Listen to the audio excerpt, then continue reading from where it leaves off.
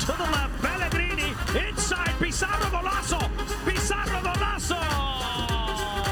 Here's the goal scorer, Morgan. And he's done it again. Lewis Morgan with a second of the match. Higuain will have the goal. He's framed the top 90. It's a sensational first goal for Gonzalo Higuain.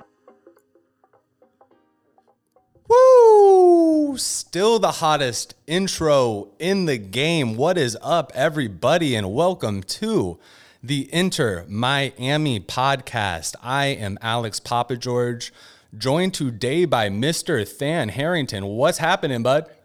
What's going on, Alex? Glad to be back.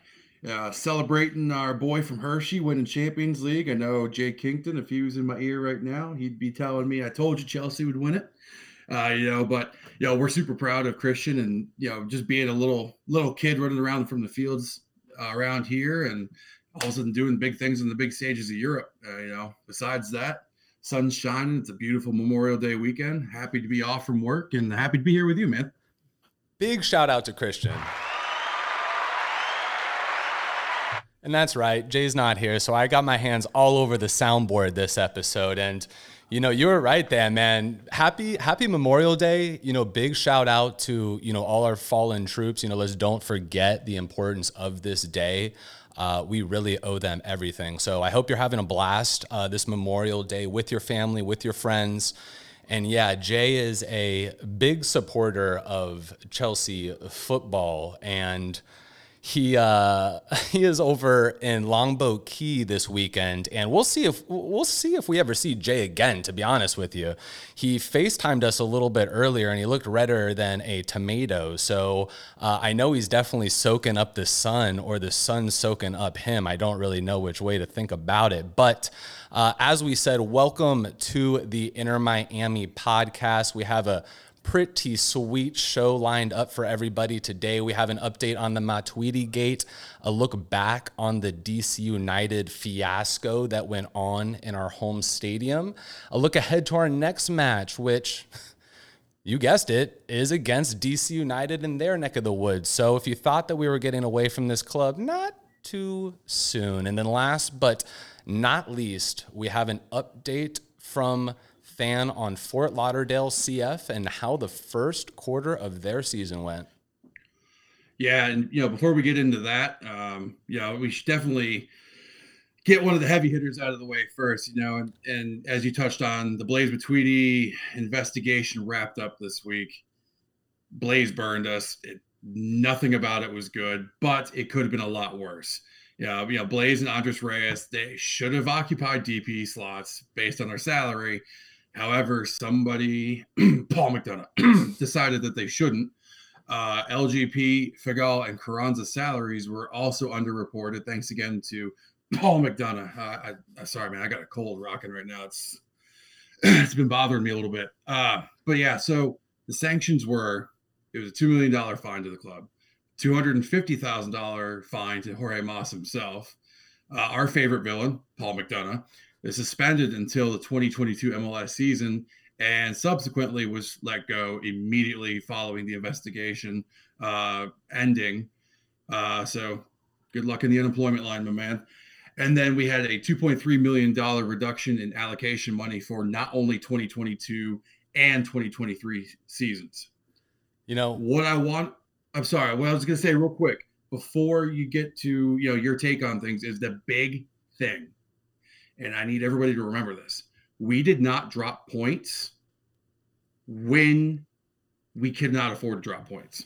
The league very well could have said, hey, you know what, screw you guys. You think you're flashy, you think you're cool, you think you're that, beautiful beach god on, South Beach. And okay, now we're going to take everything away from you. But I'm off my soapbox. Alex, go. What do you got? What do you think? We did not drop points. We shockingly did not drop players. And before I get into that, the one thing that when you say Paul, this is what comes to mind. Just truly an epic fail on all portions of the job. Just truly one more time. But you're right. This could have been a lot worse when we look at the grand scheme of things. I think a lot of us were thinking that the league was either going to suspend a few of our DP players, maybe even take away a couple DP slots moving forward. And Than, to your point, potential reduction in points. None of those were the fact. And I got to start thinking, man, I mean, it wasn't too long ago. I think it was in mid-February that David Beckham he donated about $11 million, I wanted to say. Is a $2 million fine something that we can absorb with that donation or payment to the club? I don't know. I mean, honestly, I'd like to say so, but I don't know. I have no clue what the front office is doing right now. And I know that Chris Henderson just got there, and I know he's trying to wrap his brain around everything that's going on, but this just shows he has a tough road ahead of him to untangle the mess that Paul McDonough left him. You would hope that monetary value could somehow play into it where we don't really get hit so hard with that money. But at the same time, I don't hold faith that we'd be able to pull that off as hey, look what we did. Please don't hit us again. Yeah, you're absolutely right, man. And I mean, the Inter Miami podcast had sent out a search committee to find Matuidi's condo in North Miami Beach. And it's been a few weeks since we've actually heard from anyone. So if you do have any information, do let us know. We think Paul is a part of this at some capacity, and probably Orlando City. So we're not sure. We don't have any supporting evidence of that. But if you do know where these people's whereabouts, do give us the call. Yes, I will offer a minor reward for anybody who can who can give us any location. And I'm talking like $1 and maybe a stick of juicy fruit, because I am a father and a husband and I cannot afford any more than that. I'll see your $1 and I'll raise you a Dogecoin. How about that? So you're sitting about $1.30 right now, but who knows? That could be $2 by the end of the year. Wah, wah. But anyway, we did have a match that went on last Saturday night. On the unfortunate side, the match did happen and we did get our ass kicked. But on the fortunate side, it was the first time we got to see our club in a full capacity stadium. And I got to say, bravo to everyone and La Familia in particular.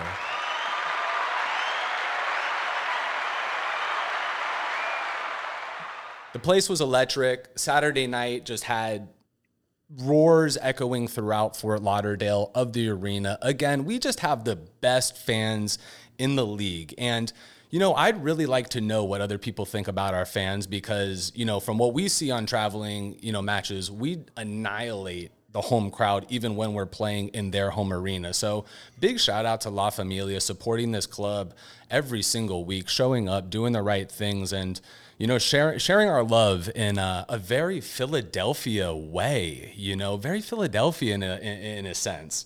But the cool part is, Than, this was the first match that actually got to sit in my season tickets, like where we were going to sit for now until eternity. Hopefully maybe we can actually get a little bit closer. We're definitely in the nosebleed sections, but hey, that's where the true fans hang out, right? Yeah, absolutely. I mean, it doesn't matter as long as you're at the game, on the field, up in the nosebleeds, as long as you're there supporting the team and having a good old time and getting a little bit of raucous and rowdy action in, we're good to go, right? Yeah, man. I got to ask, how did the jerseys look through the screen? How did that come off in this game? Okay, so I have been very vocal about this, whether it be Facebook. If you guys are following our Twitter page, which we hope you are, you know how vocal I've been about it. I did not like them. I cannot stand them. I thought they were, I don't know. I just did not like the design. Now, before anybody jumps on my back, hear me out. I like the cause. I'm very big in bringing awareness to that cause. But if I wanted to go see Miami FC play down the road, I would have gone and done that because it looks like we just borrowed their kits for the night. You might have wanted to check out the Miami FC game instead of this one, to be honest with you. I think you're absolutely right. I think that people are going to hate you if you say anything negative about the jerseys because the cause. And I do want to say and reiterate, Than is absolutely right. It doesn't have anything to do with the cause. We support that here at IMPC. The one thing that bugged me a little bit about it was on such a historic evening, why couldn't we just wear our traditional colors for this match? And I get that it was a whole league event and, all the different teams had to throw on this jersey, but I guess just with the magnitude of this match being what it was and really kind of, we've been robbed of that experience since last year when we were supposed to play the LA Galaxy in Fort Lauderdale. And, it just kind of, it seemed a little bit out of place. I don't think I was I don't know what's the right word, that, I didn't think it was terrible, but it was just kind of in context that got me a little bit. Yeah. And, we could have pushed for it. We could have said, hey, we want to wear La Palma out there for our first time out, or if we want to just go out and wear our normal home kits. But no, the league forced Will Ferrell semi-pro movies basketball jersey onto us for our first home game as full capacity fans, as a full La Familia. And unfortunately, that's a memory we're going to have to live with. It is. And that is one hell of a memory of semi-pro for us and all the Will Ferrell fans out there. And that actually just brought a smile to my face thinking about that bowler that we got to experience a few weeks back before an Inter Miami game. That was probably the most excitement our club has seen in the last few weeks, I got to say. But the game did end in a routing of Inter Miami in our home stadium. I think it was... Someone correct me if I'm wrong, but I think it was the worst loss we have had at home in our entire franchise's very short history. So we did get routed. The score was 3-0. And honestly, everyone, this could have been 8-0 if DC United was a little bit more pure and crisp on their plays. The loss drops us to the 11th seed in the East and the 20th seed in the race for the Supporter Shield. So, we're no mathematicians over here at the Inter Miami podcast, but that does mean that we have 2 wins, 2 ties, and 4 losses so far this year. Yeah, and one thing to keep in mind is that we are currently 11th, but we have a game in hand on Toronto and Chicago, and 2 games in hand on FC Cincinnati. So who knows what it's going to look like when everything shakes out. But we could easily be, 14th right now, and we could be looking up at FC Cincinnati, which gets my stomach turning a little bit. Yeah, I mean, that the Cincinnati game, I mean, listen, man, we could have easily been walking out of that arena with 1 point, and, Gonzalo with some late game heroics, saved it for us there. We were up all match, kicking their ass, in their home stadium actually being released. So, we were playing, that card of devastation. So, Dan, let's don't beat about it on the bush. Let's just go ahead and dive into the DC United game. I know that you wanted to share an overview of the stats of the match. All right. So, obviously 3-0. Thank you, Ola Kamara and Paul Areola, for sinking our battleship. Ultimately, though, if you look at the stats, we were in this game. I know the score does not, indicate that we were, but looking at it, we had 57% possession to DC's 43.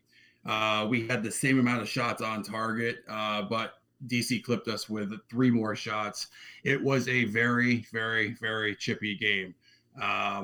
17 fouls for DC, and we had 10, so 27 total fouls. Strangely enough, there was only 3 yellow cards for DC and one for us.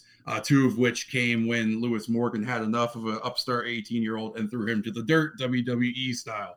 I was off my couch applauding that. I don't know what you thought about that there, Alex, but I definitely was getting a little riled up about that. I spilled my beer. I was so freaking pumped. But listen, man, this game was one of those games that if you look back on, 10 years from now, when you look at the statistics of this match, you're kind of scratching your head on how the hell did that team lose 3-0? I feel like they should have won 3-0 with those types of statistics. I mean, the big point out in the match is really the possession. Inter Miami sitting at 58% as DC United sits at 42%. And typically, this is a statistic that we do not fare so well, and we typically do lose this. Now, I guess this is a good point and good time to bring up the fact that although that is 58%, the possession and the passing, is not effective. There's no aggressive nature to it. It's more of a retrieve type of passing where they're trying to retreat and obviously that does, increase your pass percentage. But I guess where I'm going with this is that the possession that we're having isn't necessarily scary, aggressive possession. This isn't, let's put attack and pressure on the defense. This is more, let's hold the ball, which, trust, I'd rather have the ball than not, but there is an equilibrium. There is a balance of how you need to attack with the ball. And our team week after week after week struggles with this. Absolutely. And I think I tweeted out mid-game, I said, yes, let's keep passing the ball back to Shawcross because that is working out so well for us. And I don't understand what the mindset is with the team right now where we pass the ball out, let's say McCarthy to Figal, because, Figal was the 12th man for DC. Let's just put that nicely. All right. But, give it out to Figal. Then we kick it up to our midfield, and we never look to the left side of the pitch. We are looking towards Lewis all the time. And while he definitely is, our talisman, I would say, I might catch some flack for that, but he is our talisman right now. We need to be able to spread the ball out and go other places with it. With that being said, we also need other people to be comfortable on the ball. Too many times during the DC match, somebody would get the ball and then panic. Let's talk about Blaze. He'd get the ball and he'd almost like Shaquille O'Neal down on the post. Pivot. All right. I'm looking to see Gregory go down the field, go after it, maybe be out of position. So what? But make the passes, spread the ball out, and get this team moving. Keep the possession, but keep it effective. Keep it attacking. What? I resent that Shaquille O'Neal. As a lifetime Laker fan, I got to tell you, Shaquille O'Neal has one goal thus far this year if he plays on this club. I got to tell you, he's banging in a corner, sitting at 6'7", 365. Let's put it this way. He would probably move faster than Gonzalo up the pitch. Just saying. There is no doubt. If Shaquille O'Neal was running backwards, he would be moving faster than Gonzalo Higuain right now. And, I guess with Gonzalo Higuain, he had another mate in the starting lineup in Carranza, who is not typically there. But, Dan, there were a couple lineup changes to go over on this match. Yeah, absolutely. So we had Ulloa, who's one of my favorites, and that's a little bit of sarcasm for you guys out there. He actually got moved to another position, so he was starting at center mid. Carranza was out front with Higuain, and then Christian Makoun got his first start as a member of the first team, replacing Captain Yellow Card himself, since he decided to accumulate so many so early on. In terms of Carranza, I was happy to see him get out there, actually. Anything that would possibly mix it up to allow for any of our other players to get out there and get into space. The benefit with Carranza starting, at least my opinion, was that not a lot of teams knew about him. So there wouldn't be much for them to base their tactics off of. Unfortunately, we didn't see a lot out of him that game. We saw some flashes in the pan. Again, another missed header like he had against FC Cincinnati. But the positive to that was it was not that far off. What do you think of Carranza, Alex?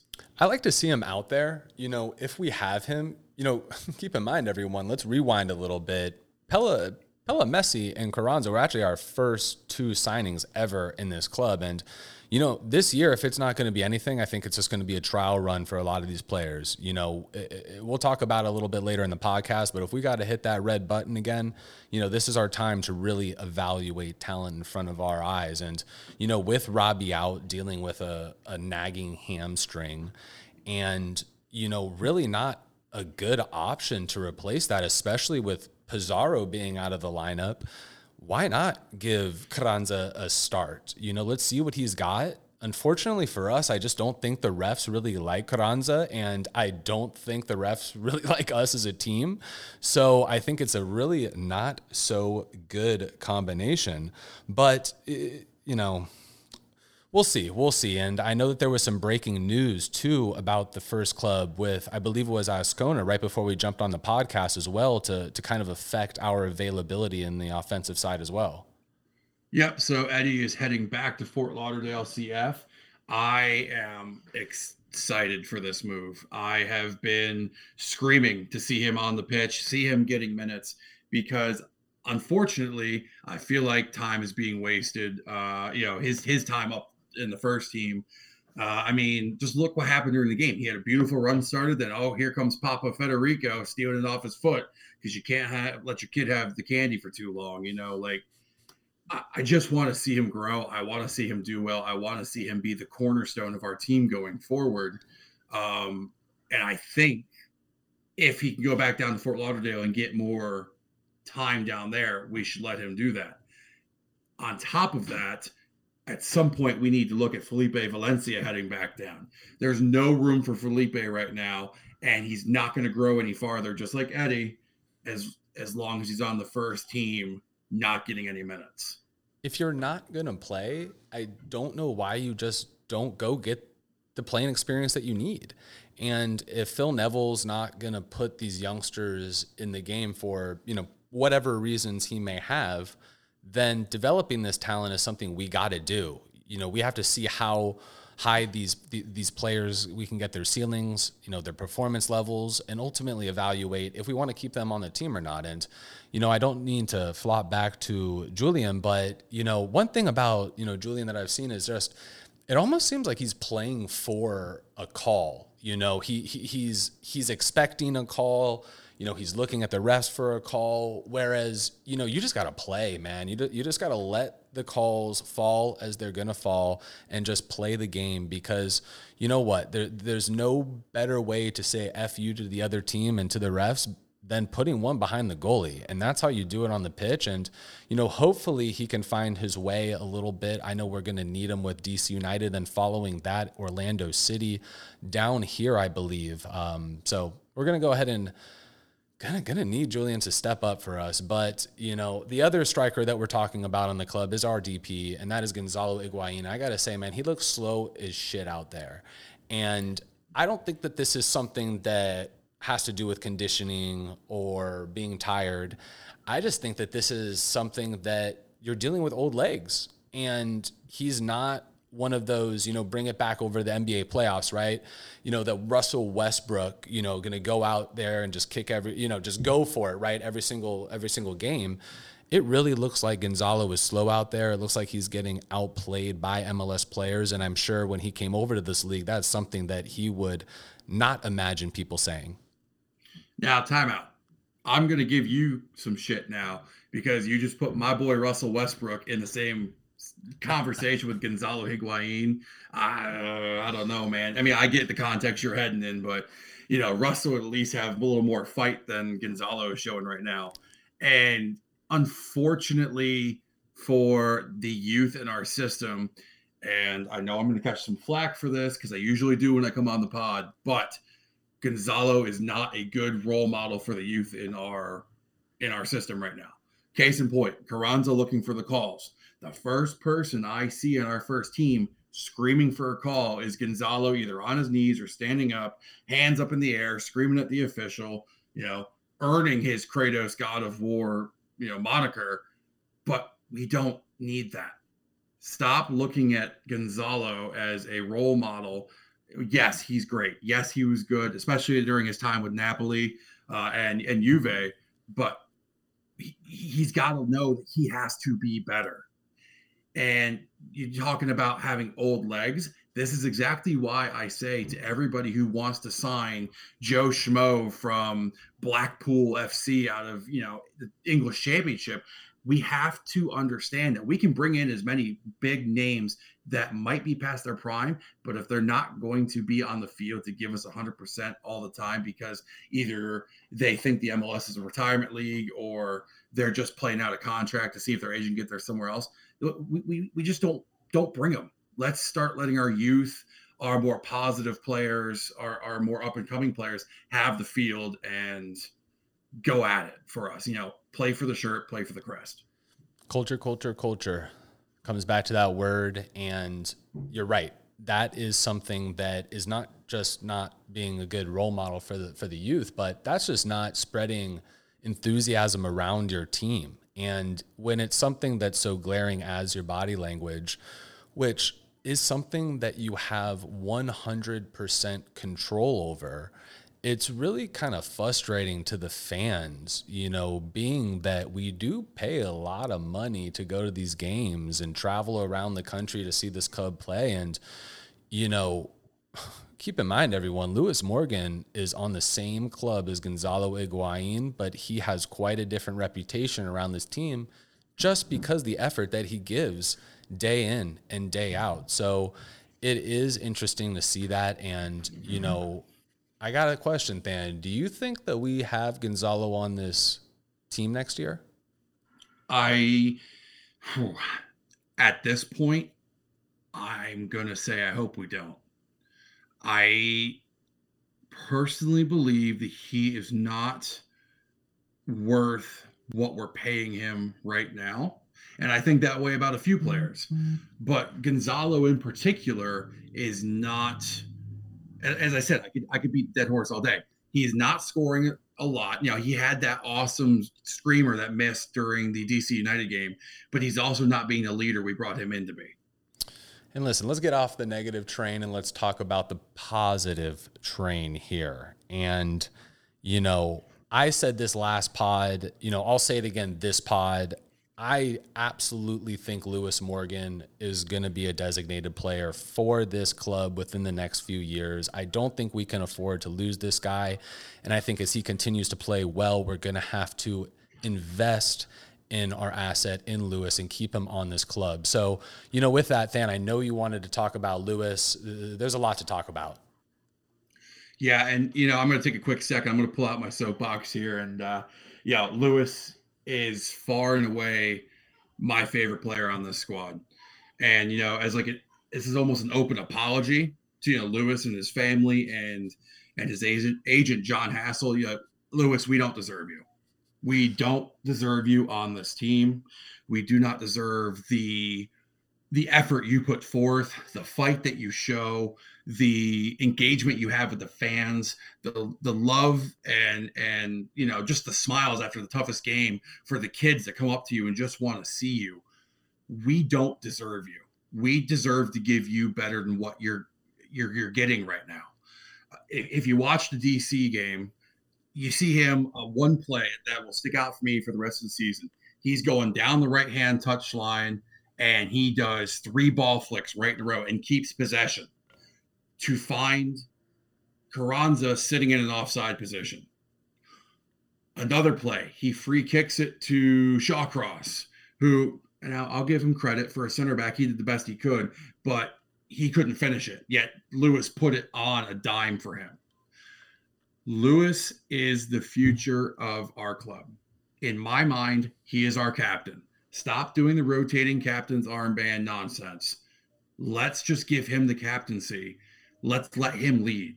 Because right now, the fans are the most receptive to Lewis in the positive way, and we need him to be the face and the leader of the franchise that we are so desperately looking for right now. What do you think, Alex? Yeah, we've given the armband to Ulloa, Gonzalo, Blaze, and I think LGP, which I think that match was actually trying to protect him from getting another yellow card. So I don't know if I can count that in totality. But I think you're spot on, man. He is our leader, at least from the fans' perspective. There is no doubt about that. And really, he's kind of the only person who comes in every single game and presents a true offensive threat to the defense, match in and match out. And we really need it. I mean, right now, looking at some statistics, we have 8 goals on the year, which is 19th in the MLS. And do keep in mind, there are 26 teams in the MLS. So not good. We've talked enough about Lewis. We have the attack. We got to start looking at some of our other issues. And right now, to me, the midfield's just disappeared. I don't know if Harry Houdini's is done a magic trick and stolen our potentially talented midfield. But, right now, they're nowhere to be seen. It seems like just yesterday we were praising Matuidi, and now it seems like we can't find him. Again, keep in mind, we are looking for his flat, his condo. So that reward still stands as a dollar juicy fruit and a Dogecoin. And quite frankly, we need you guys to find him because he hasn't shown up since game 3. Well, that Dogecoin is up a cent. So you now got $1.31 coming your way. So if you do have any information about the whereabouts, do let us know. But yeah, man, not good, or in other words, no bueno. We have absolutely zero threat coming from our midfield. And, you know, we talk about it every week. Federico couldn't be our savior this week. The damage was done too early for us, but Federico is quite literally the only offensive-minded, not even threat-minded player that we have outside of potentially Pizarro, but we haven't even seen that all year. So right now, you know, we're starting people like Ulloa, Blaise, and Gregory, and people like that who are all defensive-minded players with no real offensive threat, yet we're giving up 3 goals at home. So that is not a good combination. If you're going to load up on one side, you'd really hope that is more of the Stoutly crew, if I can say. Yeah, and I'm actually going to go against what you said. If I had to pick one, and if I had to just pick one, I would say that Gregory's the only one that's shown up for us. He's out there. I mean, he bodied a dude against DC United. He looked like Demario Davis coming through the hole and taken out, which I thought he deserved a yellow for, but neither here nor there. And I think that Gregory realizes, hey, we need somebody in the midfield. We need somebody to take the game, bull by its horns, and he's making those runs. Problem is, Blaise and whoever's out there with him is not recognizing the hole that needs to be filled, and the floodgates open at that point when Gregory runs forward. At this point, he's the only option we have. And, you brought up Pizarro. He's quote unquote injured with a hip flexor that keeps popping up, right before the game starts. I mean, Rodolfo, if you listen to us, I'm going to tell you this right now. My 6-year-old has a tummy ache before every game, but he still laces up and gets out in the field. So I'm going to go ahead and need you to, earn your keep and start doing something or get out. There's always a bigger fish, my man. Oh, goodness. Who knows if we'll ever see him on the Inter Miami team anymore, man. I mean, we'll just see. Maybe the excuses will just keep racking up. But you're right. Gregory has performed very, very well for us this year. He shows up with an edge about him and honestly a tackling ability that Ray Lewis himself would be proud of, because that was one hell of a hit. We are down here around the University of Miami, and I'm sure all the Canes could be proud of that one. But, Gregory has been playing very well with us. It doesn't seem like he has a running mate. And, again, we talked about it. Unfortunately, Pizarro seems, quote unquote, out with a hip flexor because that would be the guy. And, again, super defensive-minded midfield group, Ulloa, Gregory, as well as Matuidi, but the defense was terrible. It was terrible this game. There were 2 goals in the first 22 minutes. The first goal came within, I think it was 15 minutes of the match. Really sucked the energy out of the crowd, which was the most disappointing part about the whole goal is, listen, you're down 1-0 in front of your home fans, and listen, we're fighting like crazy to get back in that game, but to concede a second goal in 7 minutes really deflates the home crowd, and really that was all the chatter around the stadium at halftime, and unfortunately for us, it did not stop there. We did end up giving a 3rd goal up in the second half, which is not good, sir. No, and to be honest, I got to ask you a question. Do you think that we should fairly give Nico Figal 2 assists on the night? Because they were both his fault. And I know the rust needed to be kicked off, and I know he was doing the best he could, but some of those passes were, as you put it, shocking. It was something I would expect to see on the highlight films down at the academy, not from our first teamer, who we are relying on to keep the back line watertight when McCarthy's having his own problems as it is. Yeah, Nico's one of those players that is a little bit reckless out there from times. And, that's a really big understatement, to be honest with you. And the conversation came up a few episodes ago where, We discussed if LGP and Figal really had a spot on the same team. You know, they're very much similar in their play, being hyper aggressive. Personally, I'd rather LGP, but again, we have to consider yellow card allocations. You can't just be in and out of the lineup like this and be a leader and wear the captain's armband, you know, and be missing, you know, every 6, 7, 5 games, however that may look. So, you know, our defense just got absolutely worked. And honestly, I've been a big supporter of Ryan Shawcross this year, and he just got played with. He got absolutely annihilated in this game. You know, really the third goal comes to mind on the back post header, which was a very good play, but he was getting abused left and right on that pitch, just like the rest of our back line. But I think Nico and, you know, Ryan were two folks that, you know, definitely caught my eye on struggling a little bit. Yeah, I mean, it's safe to say that Shawcross could do it on a rainy night at Stoke, but he can't do it on a full capacity night in Miami. I was excited for the dude. When I saw him in Philly, I got off my seat. I was applauding. I was like, hell yeah, here comes Ryan Shawcross. He's gonna be what we need. And again, it's like you touched on with Gonzalo, old legs. Right now, old legs. You know who doesn't have old legs? Sammy Gatorade. And we have not seen him. We have not seen Sammy. And again, I'm getting frustrated because Sammy needs time. Sammy needs to develop. If we're not going to start Sammy, send him back to Fort Lauderdale.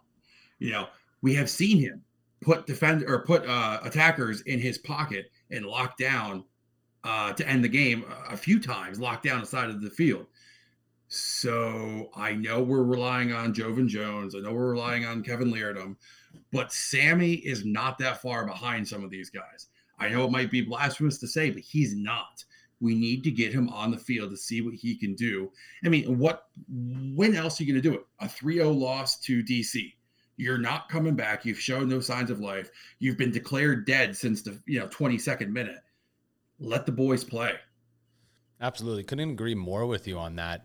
Sammy's also kind of one of those interesting players because he quite literally might be a top 5 athlete on our club. The dude is very athletic, and to your point, let's see what he has got. That's kind of been a little bit of a reoccurring theme. Let's evaluate talent. You know, we have to get some of these young players that if we're not going to sign people like LGP who do cost a lot of money, you know, when their contract do expire, when we expect some of these younger players to step in and make their mark, they have to get some type of playing time. And, you know, there is one more piece of the puzzle here, Than, and that is John McCarthy. And there's a lot to discuss with him, but, you know, before we get into John, you know, I felt like as our team was really excelling during the beginning of this year, I felt like our back line was really protecting John, if I can say it like that. You know, pressure wasn't on John. There was about, 1 to 4 shots on goal every single game. And, you know, now we fast forward to some of these matches and, you know, they're sitting in kind of the 5 to 7 to 8 slot. So, you know, necessarily our back line isn't helping out our goalkeeper, and boy, do we need it. John has now given up the most goals in the entire league. Oh, I'm sorry. Boy, I wanted to say that. Not yet, everybody. That is probably next week. He's actually given up the second most goals, trailing Cincinnati FC with 13 goals given up on the season. That is absolutely no bueno, and he is third to last place in the MLS in save percent, sitting at 61.8, and that is not a good formula for success. No, absolutely not. And I will give John credit. And I don't know if you saw it sitting in the stands, but partway through the game, I think it was after the second goal, he's looking around his defenders and he's pointing at his chin and lifting his head up. He's trying to get everybody, hey guys, lift your head up. Lift your head up. We're still in it. John, that's not going to do it, man. I have a novel idea. Stop shots. I don't know if that's, I don't know. That could be a thing. And anybody who listens to the pod knows I've never been on John McCarthy's side. Jay and I famously went at it during the preseason about how I thought John was terrible and I didn't think he was going to be our guy. I sat back and ate my words for a couple matches because John looked decent. And then he looked like he was trying to scoop water out of a lake with a fishing net over the past. Like he just can't do anything right. And honestly, if we want to keep the fans from burning down Drive Pink Stadium, we need to see or hear or even Google Maps identify where he is, Nick Marsman. I'm not saying that that's going to make things any better because let's keep in mind, folks, he hasn't played in a while. He wasn't even the first selection on his own team. But for whatever reason, the front office said, hey, he's our guy. Not saying we could afford somebody like Donnarumma who just left AC Milan, or I would be happy to give up De Gea after that Europa League final debacle. But I mean, I don't know. Like, we just have to do something to keep the fans happy until Nick Marsman gets here. And right now, just even a 3-sentence update. Hey, Nick's on his way.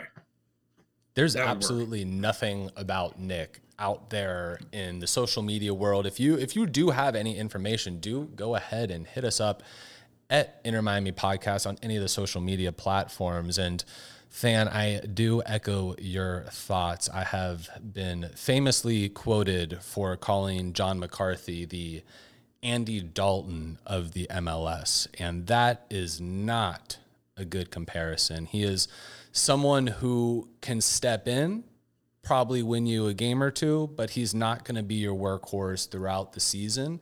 And Nick Marsman has to get his behind down here as fast as possible, because if he doesn't, I'm going to have to hit up Luis Robles and bring him out of retirement. One arm and all. I don't care if it's in a cast. Luis at least gave us some cojones in the goal in the goal, and he just, I don't know. He did not let in some of these leakers that John has. And unfortunately, I just think he picked a bad time to retire. Fortunately for us, I'm sure he would be arguing quite the opposite, probably chilling on Miami Beach with a Mai Tai and his family running around. I'm sure he's enjoying life. I know we all hope so. And for all my nerds out there keeping track of the stats, we are now up to 20 yellow cards on this season thus far. That's over 8 games. That is not good. And super quick math, that is 2.5 yellow cards per game over 8 matches this season. We have 116 fouls conceded. Again, very, very bad. We are averaging 1 goal per 90 minutes while averaging 1.6 goals per 90 minutes. Again, not a winning ratio. And for the shots that we do get on goal, only 13.1% are scored on. So we're not shooting the ball enough. We're not scoring the ball enough. We're not really doing enough of anything. No, and I mean that's awful. I don't mean to be, I know it sounds like I've just been condescending this entire time of what the team's doing, but it's terrible. And as we'll touch base on here in a little bit, our feeder team, our academy team, Fort Lauderdale CF, is producing better than our overpaid first team right now, which is mind-boggling to me. Gosh knows we could use a few of those youngsters and just throw them out there, see what happens. But man, we gotta lead. We must be leading the league in turnovers because we don't care about the ball for a lick. Every time we get this ball, the defense is either putting pressure on us and we're getting scared in the back third. But also in tandem, I gotta say that I'm also gonna put a little bit of blame on the coaching staff. Week after week, we see our club get pressure. We have to address this, organize our team, and really give them instructions on how to beat this type of press, because with pressure does offer opening lanes. And if you're able to capitalize on a couple of these counterattacks that these teams are coming in and playing uber aggressive, we may be able to bump our ratio up from goals scored per game, which is something we mightily need. Yeah, we're not sitting too well in the goals scored per game. I think in our own conference, we're at -5, and that is only beating Chicago at -7 and FC Cincinnati at -9.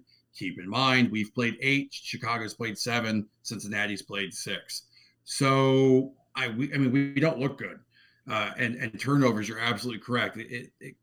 I come back to Figal getting the ball, and trying to pass Shawcross. I don't know. It looked like he hit it with a wet pool noodle, and all of a sudden Kamara had a run at it. We have to tighten this back up ASAP, or we are going to get run over in the upcoming games. And as you hit on, we're going to DC. We have Orlando coming up soon. So we're going to need to figure it out fast. We're going to have to figure it out super fast, sir, because our schedule does not really get easier. Looking a little bit ahead, we play DC United in Washington, D.C. Then we play Orlando City down here in Fort Lauderdale. Then we actually have a home game against Montreal. That is actually a away game that we're going to be a home game for. That's interesting. And after that, we have the New York Red Bulls, who have been playing pretty well this year. And then trailing, we have the New England Revolution as well as the Philadelphia Union. So it does not get easier for us at all. This DC United team is scrappy. Fan, we were actually texting before the match talking about, what our expectations were and what we thought. And honestly, you and I both came away a little bit nervous prior to that match because DC United poses a lot of threats that we do not. And that starts with kind of their energy and enthusiasm. They play super hard for the entire 90 minutes of the match. And up until this point, they really haven't had their full lineup and roster. It's been really injury bitten. And we experienced, unfortunately, the return of a couple really key assets and pieces of their puzzle. So, fortunately for us, we had mentioned it earlier in the pod, but there is quite an extensive break. We're looking at about a 3-week gap until our next match, which again is an away match against DC on June 19th at 8 p.m. So that'll be a rematch of this last game here this last Saturday. So again, going to be very, very much more of the same. They kicked our butt down here. They're looking to kick our butt up there. We cannot let that happen. My 2 keys to success in this game starts off with numero uno, and we talk about it each and every week, and gosh, just give it to us. It's effort. It's effort, it's effort, it's effort. It's starting at the back line. It's playing together. We got to protect John. If John's not going to stop the ball, we got to stop the players before they even get to John. So let's go ahead and put a big effort out on the pitch, and I know we can turn this around. And number 2 is let's create some type of offensive pressure through the central streams. Hopefully Pizarro is back and he can really lead that initiative. But if he's not, someone's going to have to do it. Blaze, step up. Jay Chapman, let's go off for your best game, of the season. Do what you got to do. Who knows? But, those are my thoughts. Dan, what do you think we got to do to go up to DC and get a dub? It's simple. We have to show we care. We have, again, one person, maybe 2, fighting for the shirt and the crest, fighting for the fans, fighting for Miami in general. We need to show some love for what we're doing. Newsflash, gentlemen, you get paid to play a kid's game. There's thousands of other people out there that would be loved getting paid the salary you're getting paid to play for a beautiful city, a beautiful fan base. And I feel like some of these folks are taking it to not to heart because they've played in World Cup finals. They've played in Champions League. They've played in Serie A. They've played in Premier Leagues. Go out there and care. That's all we're asking for, and honestly, if they don't want to, so be it. But then I think we need to start looking around the July mark as to where we sit and possibly think about blowing the team up. I think we'd have to start from, a certain 2, 3, 4 building blocks and build upwards from there. Because as we touched on in Pink Smoke a few editions ago, this is the make or break point to the schedule for us. As you touched on, we're going to be away at DC, and then we have one home game we have one away game between June 25th and then when we go to Orlando August 4th. So we essentially get to stay at home for the majority of June, July. We need to take advantage of that. And as I said, if we can't and we don't care and we don't want to give the product to the fans, we need to hit that emergency reset button and really reevaluate who's here and why they're here. Begs the conversation. We blew this club up last year, and the question is, did we not blow it up enough? That is really the question. You know, it seems like there's still some pieces left over on the Diego regime, and some may argue that we pulled the plug on Diego a little too early in that sense. You know, we are an expansion club. You know, we did have COVID hit us last year, and we had a roster that was simply half full in the 2020 season. So if we do blow it up one more time, it's got to be starting from scratch. You know, move Lewis into one of your DP slots, get rid of these other two, and, you know, start building that way. Hopefully, again, through more of your academy systems, we do have some really young talent, and, you know, don't want to go back too far, but Sammy, again, I thought we were going to see a bigger role in Sammy, especially with Dylan Nealis leaving the team as well. Dylan had a lot of playing time last year, as he rightfully deserved, and I thought with him leaving, that would open the door for Sammy, but that has not been the case. So, you know, that is enough Inter Miami talk, Than. Why don't you go ahead and let's just talk Fort Lauderdale CF, man. Let's go ahead and give the listeners an update. You know, we get a lot of questions over the weeks about this club, and really appreciate all that you do on Pink Smoke covering Fort Lauderdale CF. So right now, why don't you go ahead and share an update on where we are today, quarter through the season. Give us a rundown, man. All right. Well, Fort Lauderdale loves to add another nail to my coffin when it comes to my love for all things Inter Miami.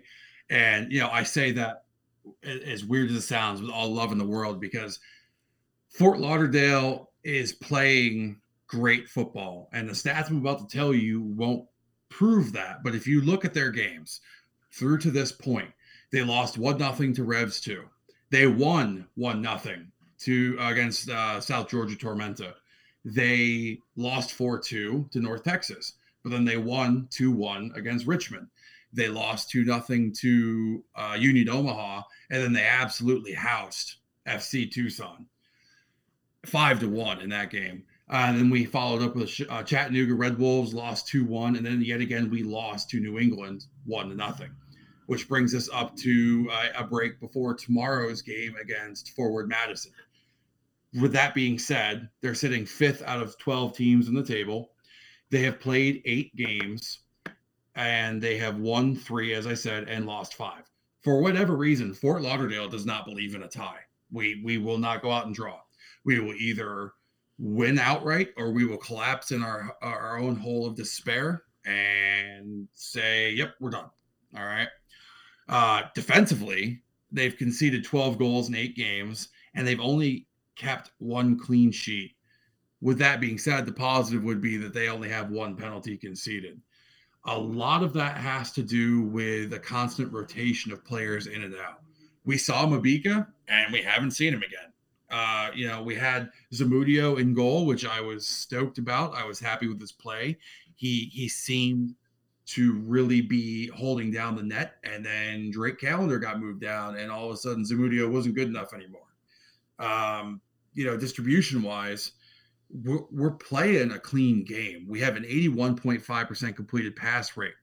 Our big problem is when we go into long passing, we are only sitting at a 49%, which means that we are trying way too hard to find that final ball. And I think a lot of it has to do with those games where we're down 1-0, or we're down, 1-0, 2-0, or we're even tied 1-1. We're trying to force the issue too much. Our best passing comes out of the back, which we're sitting at an 88%, which is phenomenal. I mean, I'm not sure, Alex, if you've seen a passing stat that high in any level of soccer that's sustained over this long of a run. But with that being said, they only complete 71% of the passing in the front half, while they do, about 83 open play crosses to this point with only 13 completed. You know, what do you think about Fort Lauderdale's defense and distribution in that regard, Alex? I mean, listen, you touched on it. Outstanding standing stats as the completed size are being shown here, sir, but you're absolutely right. The long ball is not good, and the long ball is tricky. We learned that out the hard way on the first team last year. And, listen, I got to kind of fall back a little bit more into what we talked about on the possession game a little bit earlier in the podcast and really kind of break down, like, are most of those completed passes in more of an aggressive manner, or are they more playing a little bit more defensive where they're playing the ball back to the goalkeeper and back line? So honestly, they're playing a little more the same style the first team is, but they have a better passer. Ethan Harden, myself dubbed Captain Fantastic. He's been lights out. He is actually leading the League One, USL League One, in passing with 488 passes completed. That's absurd from a center back. That's more like a CDM, cam center mid stat line to me.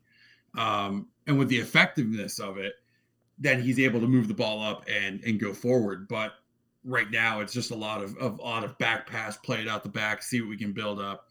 And, not to just give all the credit to Ethan, but Noah Allen and Christian Liu Young are lighting it up as well. Allen and Young are patrolling the wings and actually looking through the stat lines. Allen actually leads the league in crosses with 42. So they're trying to find their own identity, but right now it's played out the back.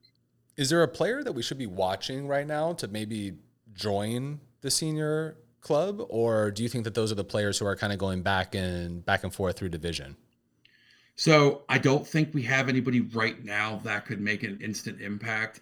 If you were twisting the arm and making me pick one, I would have to say Acosta, because we're lacking in the midfield area. If you're saying, hey, what is our projection going forward for maybe the next season or two, it would have to be Noah Allen or Ethan Harden. Ethan and Noah usually are lined up next to each other, which eliminates half of the field for the opponent's possession in the attacking side.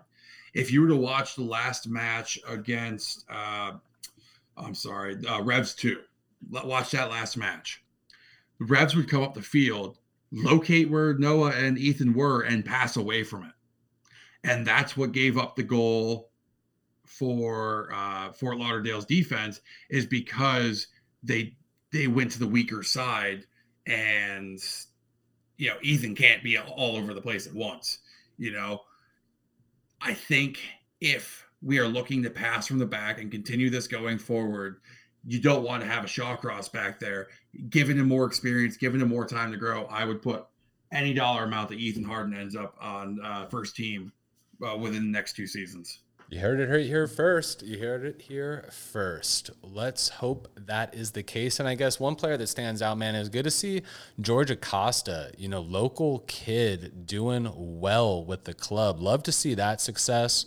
And, the last thing I want to ask you about this team, man, is I got to ask, how's Collender doing? I know a lot of chatter has been around the goalkeeping position, with John McCarthy being in goal and Nick coming over. But is there promise from what you see out of Drake in the playing time that he's gotten?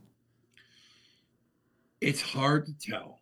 And I'll say that because we keep rotating players in and out.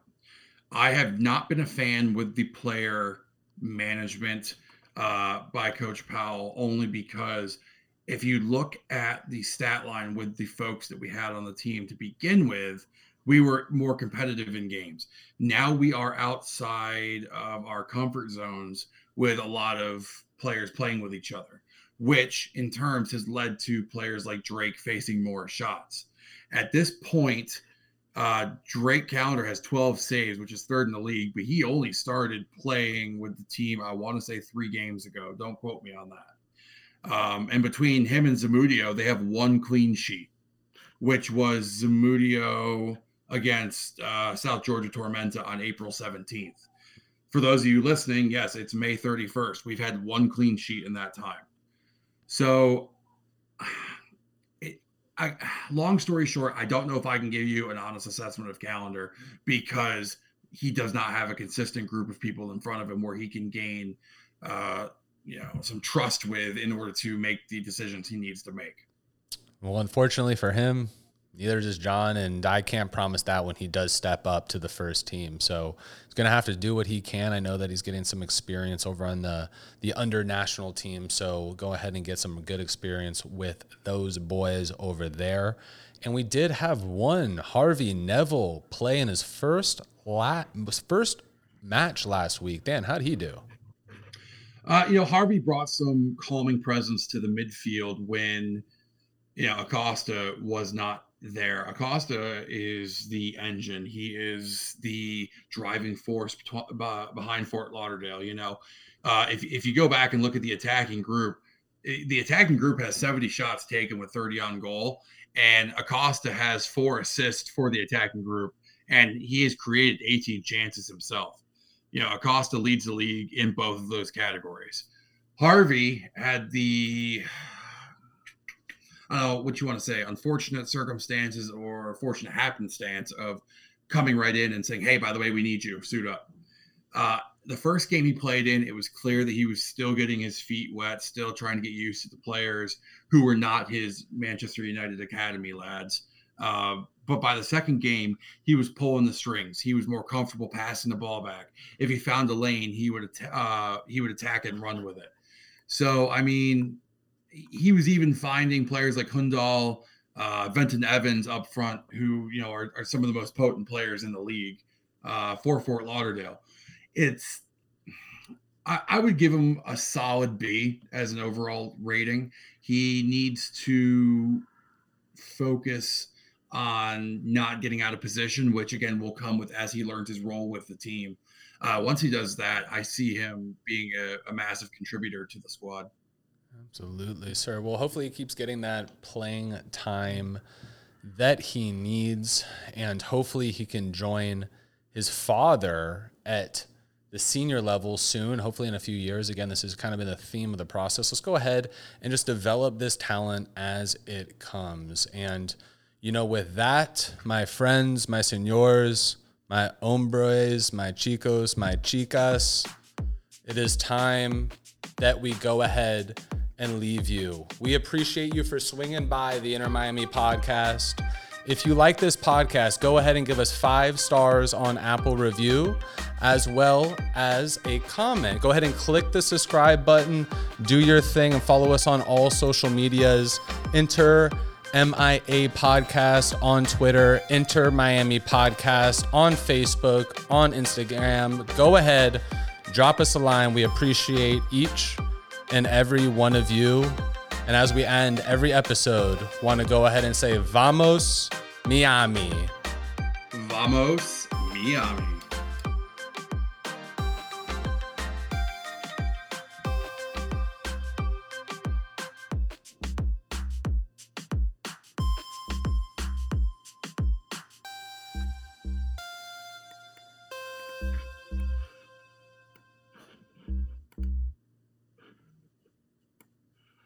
We wanted to go ahead and dedicate this episode to a fan who passed away from COVID this last year. We would like to send our condolences to a member of La Familia who passed away from COVID. The family are season ticket holders from the start and sit next to a member in the Inter Miami podcast Discord channel. It was reported that husband, Bill, was genuinely excited to see a full stadium cheer on Inter Miami, but unfortunately did not see that come to fruition. Our thoughts and prayers go out to Bill's family. And with that, it's a great reminder to all that there's been a lot of arguing and there's been a lot of fussing, but at the end of the day, we are all family and we are all La Familia. Go ahead and join me in 10 seconds of silence.